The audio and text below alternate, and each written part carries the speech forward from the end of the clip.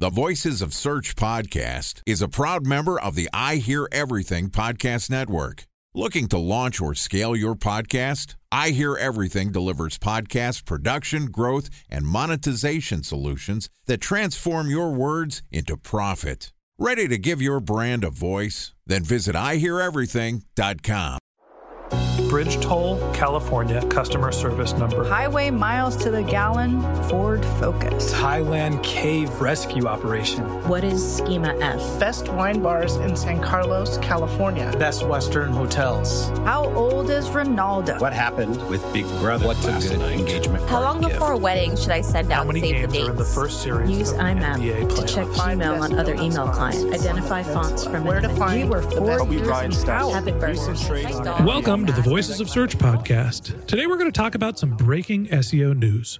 And this podcast is also sponsored by Ahrefs.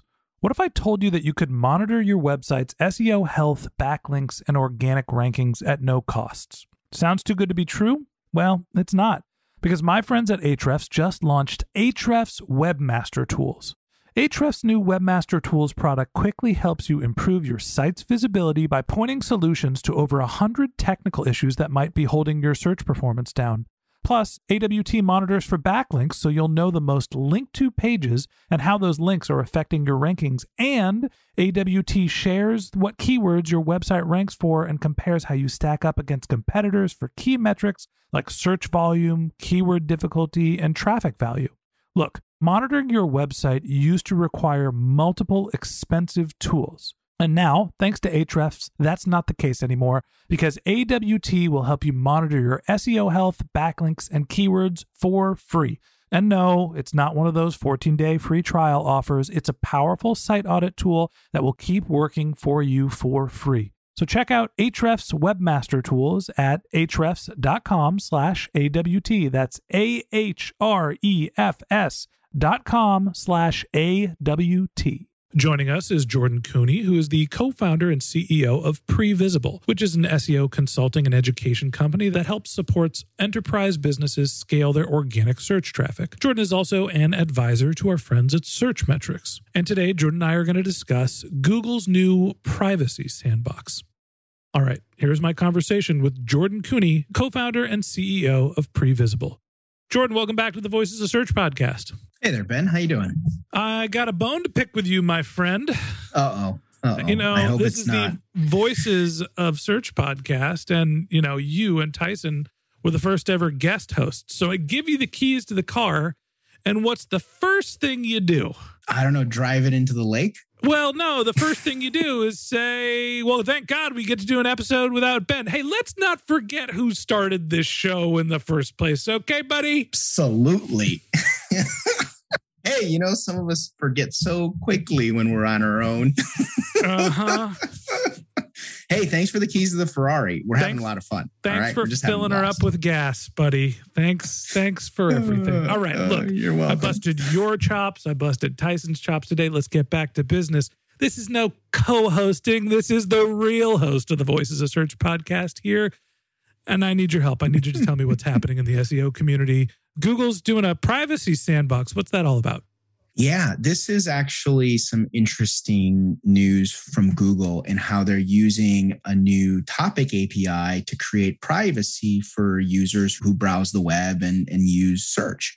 Essentially, this is going to be a way for Google to allow advertisers and consumers, at least in their mind, better regulate privacy and use of your data, your own personal history of what websites you visit, when you visit them, and what you saw, and all that stuff. Jordan, what I'm hearing from you is this is basically going to make it harder for sites like Pornhub to be able to drop cookies and track what your search activity is, right? There's privacy, and there's some searches that you just don't want people to know about.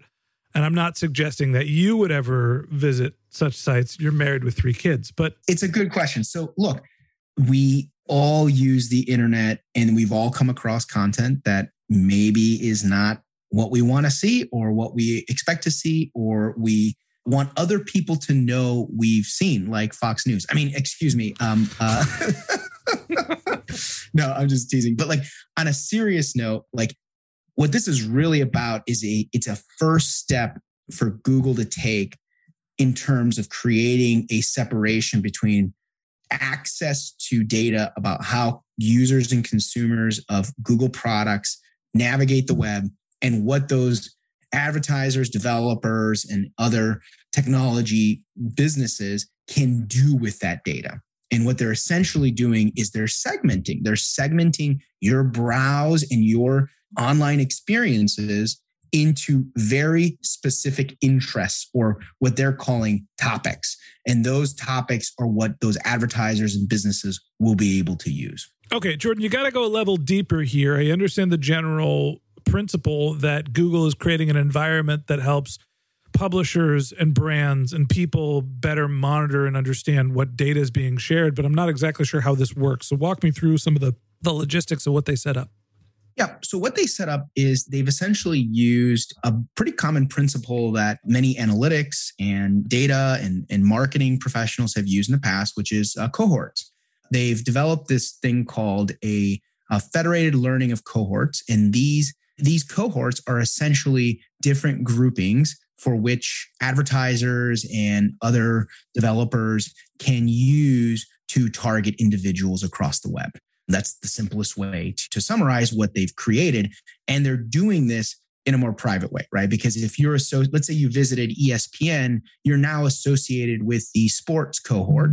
An advertiser now knows that you visited a sports website and they can make a determination on whether or not they want to advertise to you. But those seem like very broad segments. Hey, you're interested in sports. You're a white bread American male. Congratulations.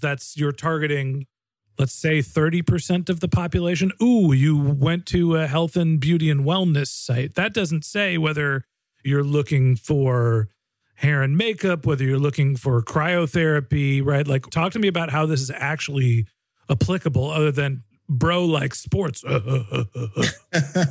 Right. So that's the interesting thing. And I actually think this is one of the dangerous components in the slippery slope. And I've seen it happen a million times working on big websites and working on SEO projects where you have lots and lots and lots of data, which is today they're starting with 350 cohorts. Cool. That seems manageable, reasonable. Who's to say that 350 doesn't turn into 350,000 in 1 year from now? And now all of a sudden the segments are so small, they're so diced up that privacy really goes out the window. And so that's definitely one of the flaws here, and goes to your point, Ben, which is like, is the segment today too big? Is the cohort today too big for it to be really useful? And how much pressure is Google going to get from the people who basically make their stock go up, advertisers, in terms of making that data more granular? On my other show, the MarTech podcast, I did an interview, I don't know, sometime last year, probably about 6 months ago, with a company that was a programmatic advertising company that said, we have an ability to get around the loss of third-party data because we're creating what we call privacy clusters. And basically how they work is we know the person that you want to target, and we throw two random people that are unrelated into a cluster. Once it's a cluster of three, you can't tell specifically who you're targeting. So we're just going to start advertising to two irrelevant people, knowing that we're going to catch the third person who is relevant. And that means we're not breaking the law because we're not targeting one person. So the data is relevant, and this is the most accurate we can get. It sounds like what you're saying is Google is kind of taking a similar philosophy to this, but instead of targeting three people at a time, they're like, we're going to target a third of the United States with people that are interested in sports. And eventually we'll break that down into football, basketball, baseball. And then eventually we'll break it down to individual teams. So they'll be able to target you as a Green Bay Packers fan.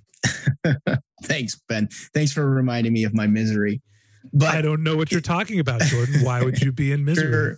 Sure, 49ers fan. But any case, I will tell you this. They can target me in the winner's bracket. Sorry, go on. That's right. So, I mean, the interesting thing that you bring up a lot there, Ben, and it's going to be tough to break some of these components down. First of all, I don't know if Google is going to expand the cohorts. I can safely assume that that's likely going to be a scenario, but I can't promise that. That's the first thing to caveat. The second thing to caveat here that's really important is that there is a variety. There is a complete flood of digital companies and innovators who are trying to solve for this privacy problem, because there has been a perpetual increase in the amount of regulation around digital advertising and the use of personal data, including the efforts around GDPR in 2018, CCPA in California, and in Canada in 2020. The big thing is the deprecation of the third-party cookie that's coming this year, right? So now not only are there legal concerns that if you're targeting somebody without consent, that's GDPR and CCPA, but also the access to the personal data. You can't just go to a third party and say, I want to buy data from people that I think are going to be interested in my product. You have to collect that in first party. So now people are starting to advertise in a different way. And that's why privacy is, again, a bigger concern. So time for a 1-minute break to hear from our sponsor, Previsible. So you're looking for SEO help, and you got a couple of options. You could start replying to spam from agencies that claim they can get you to rank #1 on Google. You can pay an hourly rate for a consultant who will inevitably nickel and dime you with hourly charges. Or you can work with a cookie cutter agency to quickly launch a strategy-less project with low success rate. None of those sound very good, now do they? Well, that's where Previsible's integrated consulting model comes in.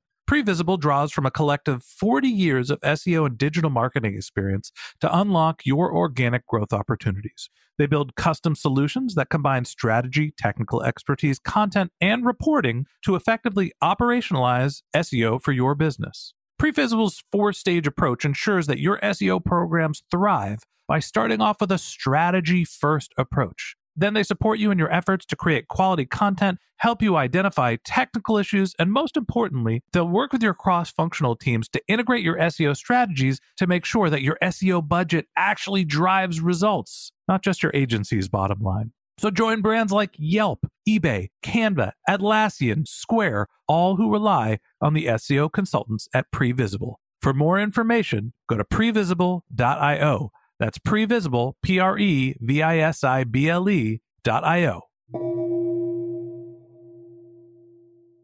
Let's roll this back to talk about the impact on SEOs. Great.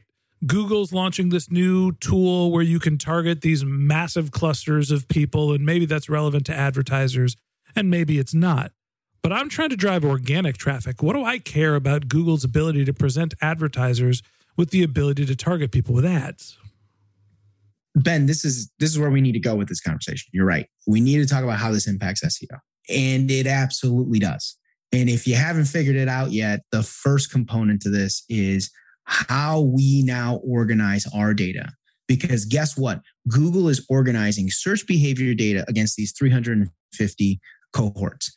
And so we as SEOs need to start thinking about, how is Google looking at that classification? We need to be dissecting this. We need to be understanding how these federated learning of cohorts are comprised and what usefulness we can get out of mapping that to specific keywords, and then even possibly looking at certain cookies and behaviors of our own users to better understand how Google is then going to use this data to sell it to other companies.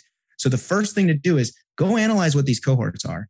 Do some basic math or assumptions around how this maps to your own keywords. That is just the starting place, but this is going to become a bigger and bigger effort for SEOs, because advertisers are going to be leveraging this data to optimize to these individuals. And as SEOs, this is a place where we've typically been behind in terms of how we leverage this data to improve our own site performance and ultimately maintaining those eyeballs in search. I don't understand.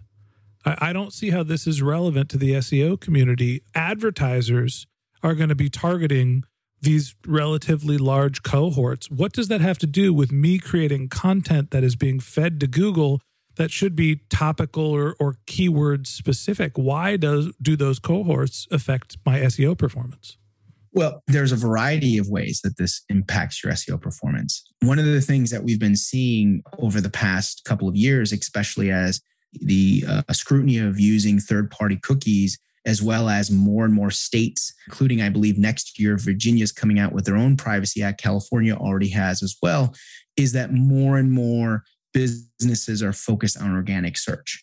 And this is a door that is opening that is going to now go from Google to Microsoft to other big advertising platforms and expose the ability for businesses to, again, invest more and more in paid digital advertising. And so how does this impact the SEO?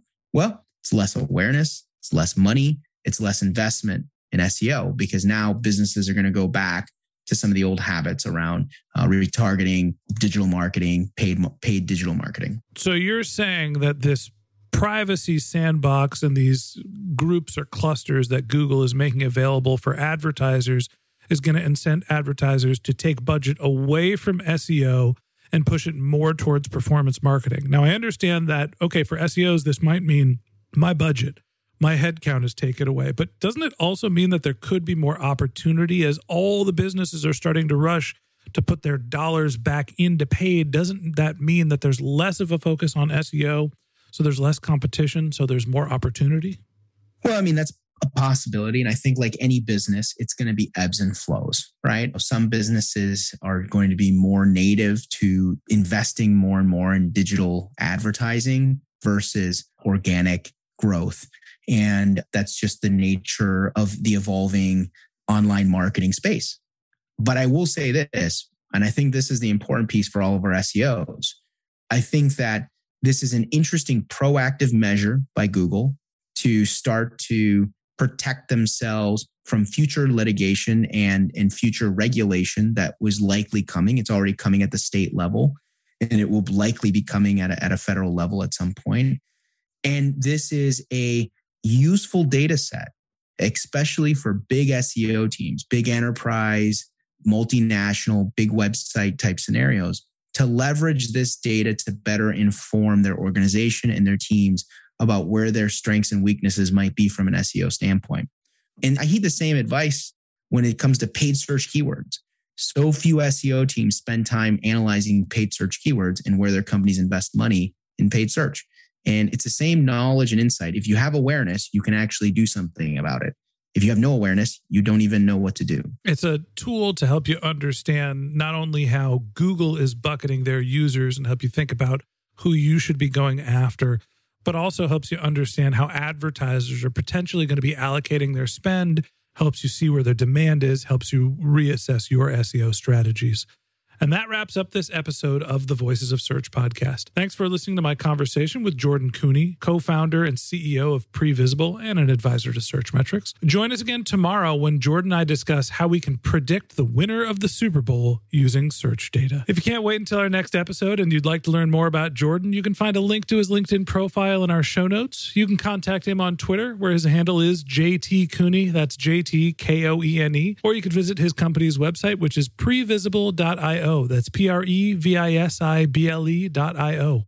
And a special thanks to Previsible for sponsoring this podcast. If you're looking for support with all of your SEO needs, Previsible's integrated consulting model is there for you. They draw on a collective 40 years of SEO and digital marketing experience to help you unlock your organic search and growth opportunities. So join brands like Yelp, eBay, Canva, Atlassian, and Square, all who rely on SEO consultants at Previsible. For more information, go to previsible.io. That's previsible.io. Just one more link in our show notes I'd like to tell you about. If you didn't have a chance to take notes while you were listening to this podcast, head over to voicesofsearch.com, where we have summaries of all of our episodes and contact information for our guests. You can also send us your topic suggestions or your SEO questions, and you can even apply to be a guest speaker on the Voices of Search podcast. Of course, you can always reach out on social media. Our handle is Voices of Search on Twitter, and my personal handle is Ben J. Shap, BenJShap. And if you haven't subscribed yet and you want a daily stream of SEO and content marketing insights in your podcast feed, we're going to publish an episode every day during the work week. So hit the subscribe button in your podcast app and we'll be back in your feed in the next business day. All right, that's it for today. But until next time, remember, the answers are always in the data.